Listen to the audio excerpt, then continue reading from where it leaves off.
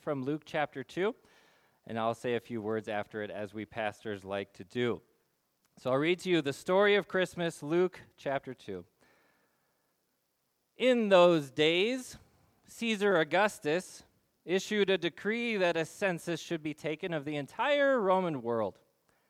This was the first census that took place while Quirinius was governor of Syria, and everyone went to their own town to register. So Joseph also went up from the town of Nazareth in Galilee to Judea, to Bethlehem, the town of David, because he belonged to the house and line of David. He went there to register with Mary, who was pledged to be married to him and was expecting a child. While they were there, the time came for the baby to be born, and she gave birth to her firstborn, a son. She wrapped him in cloths and placed him in a manger, because there was no guest room available for them. And there were shepherds living out in the fields nearby, keeping watch over their flocks at night. An angel of the Lord appeared to them, and the glory of the Lord shone around them, and they were terrified. But the angel said to them, "Do not be afraid.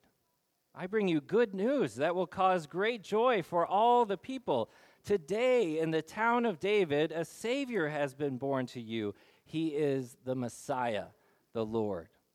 This will be a sign to you. You will find a baby wrapped in cloths and lying in a manger." Suddenly, a great company of the heavenly hosts appeared with the angel, praising God and saying, "Glory to God in the highest heaven, and on earth peace to those on whom his favor rests." When the angels had left them and gone into heaven, the shepherds said to one another, "Let's go to Bethlehem and see this thing that has happened, which the Lord has told us about." So they hurried off and found Mary and Joseph and the baby who was lying in the manger. When they had seen him, they spread the word concerning what had been told them about this child. And all who heard it were amazed at what the shepherds said to them. But Mary treasured up all these things and pondered them in her heart.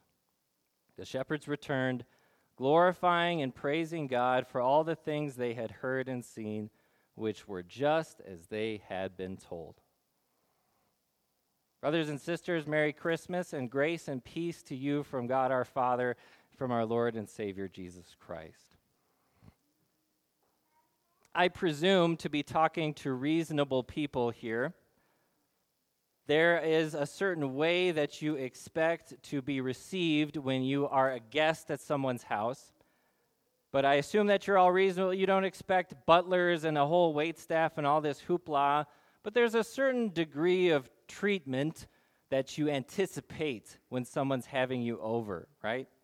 You expect a certain kind of reception. Let's say you're going to your parents' house for Christmas dinner after this. You show up to your parents' house, you knock on the door, you expect to be greeted, right? You expect your dad to have a shirt on. You expect there to be some kind of plan for what's going to happen. The house is relatively clean. You know, you're not going to be too uptight about it. But if you knock on the door and your dad shows up and he's in an undershirt and a bathrobe and his boxers, you're going to go like, "What? Were you not ready for me?" And then you walk in and you hear your mom call from the kitchen, "Oh, I was just thinking about sandwiches tonight, nothing special, but we're out of bread." And next thing you know, you're in your car again on your way to the grocery store to get boring bread for a boring dinner. That would be a little below what the kind of reception you would expect, wouldn't it? Tonight we are here to celebrate the arrival of the most important guest in human history. The King of Kings, the Lord of Lords, the Son of God has decided to come be with us, to come be our guest. And how did we receive him? I'd say we dropped the ball. Jesus was born at a very, very stressful time. The ruler of the Roman Empire, Caesar Augustus, he wants to find out how many people are in his empire. He wants to find out if he's getting the amount of taxes that he is owed, so he decides to have a census. Which means that all the people that live in the Roman Empire, now they're stressed out because they have to go back to where they're from. That's why Joseph had to go back to Bethlehem. Because even though he was living in Nazareth, That's where his family line is from. He's got to go register. And he decides to take his pregnant fiancée, Mary, with him. Now, very tricky, very tough journey for her, but probably would be better than having to stay at her in-laws' house during her third trimester of her first pregnancy. And while they're there, they get to Bethlehem, and what do they find? There's no place for them to stay, because guess what? Everyone else needs to go to Bethlehem too for this stupid census that Caesar Augustus decided to have. There's no room for them in the hotels, which is fine because they wouldn't want to stay there anyway, because at this day and age, only the real riffraff stayed in hotels, the people who blow through town and cause problems. And in this culture, it was not out of the question to knock on strangers' doors and ask if they had a guest bed available for them, but nobody does. So Mary and Joseph, this young couple, Mary, fully pregnant, they have to sleep in some corner of somebody's house, and it didn't have that beautiful tile that your house most likely has. It was a dirt floor, right next to where the ox and the donkey and the goat eat and sleep and do other stuff. So you feel really bad for Joseph. You feel very bad for Mary, because what happens? She goes into labor and gives birth on the dirt floor in some stranger's house in a town that she maybe has never been to before. It's a stressful time.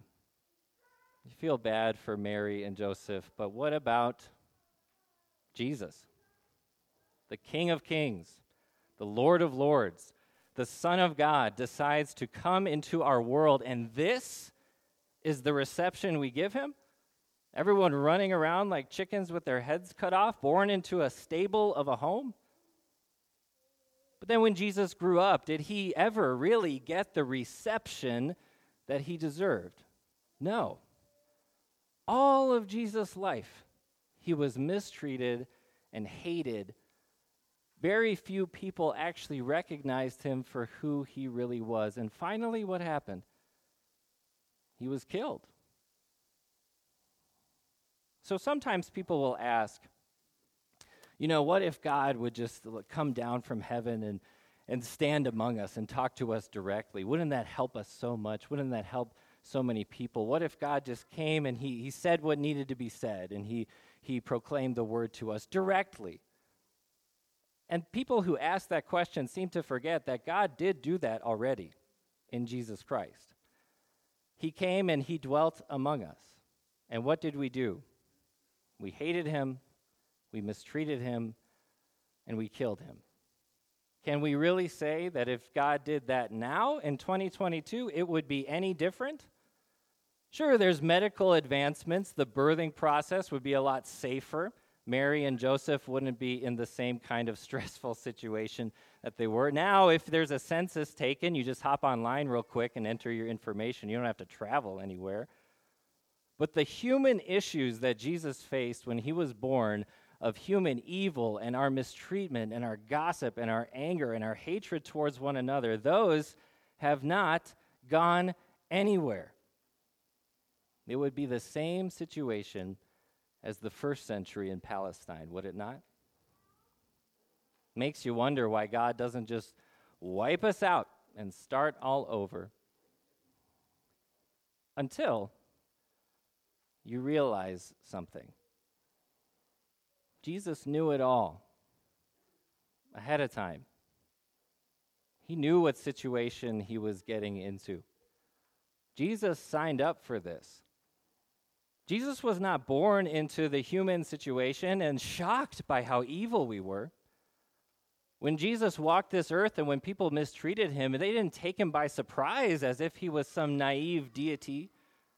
No, Jesus knew ahead of time how terrible we were, how sinful we were, how wicked we were, and he chose to be born.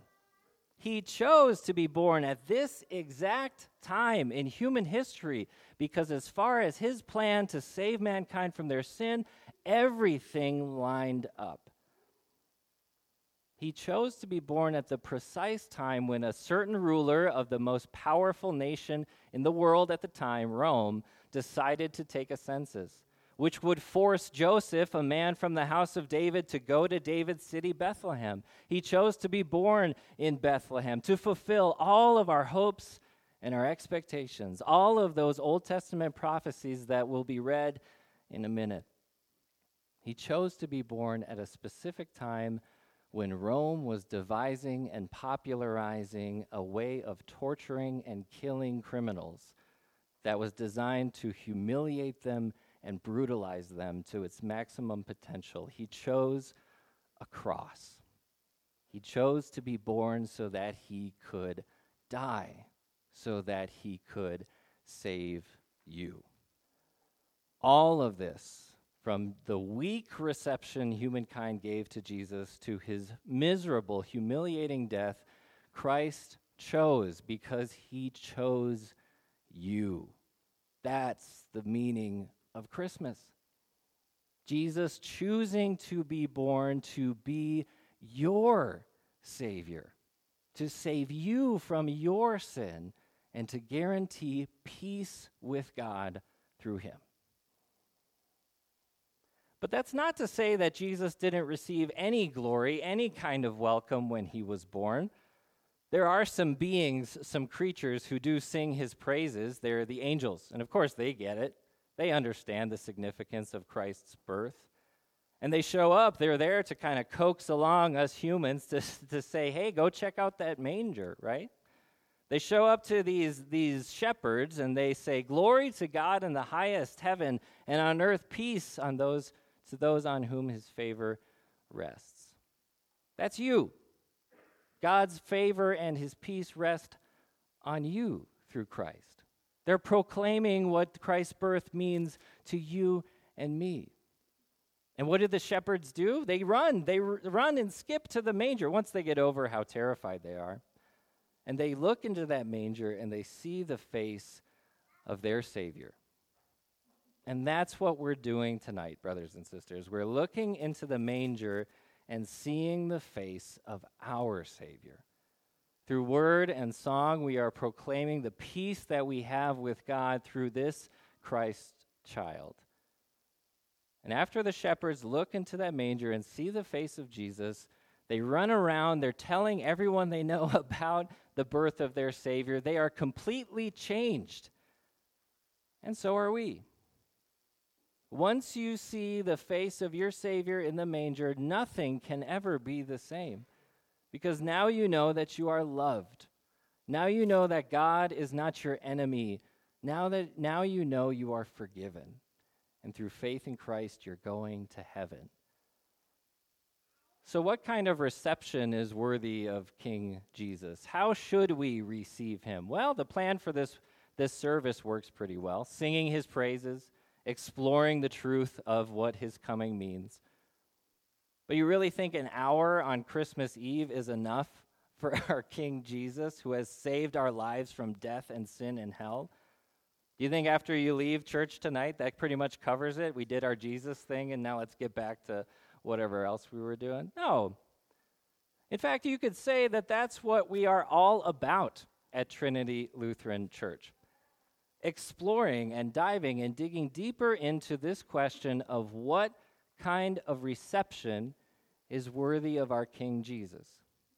What does King Jesus and everything that he has done for us mean about our lives now? That's what we explore with God's word here at Trinity. We invite you to explore that with us. We continue by singing our next hymn.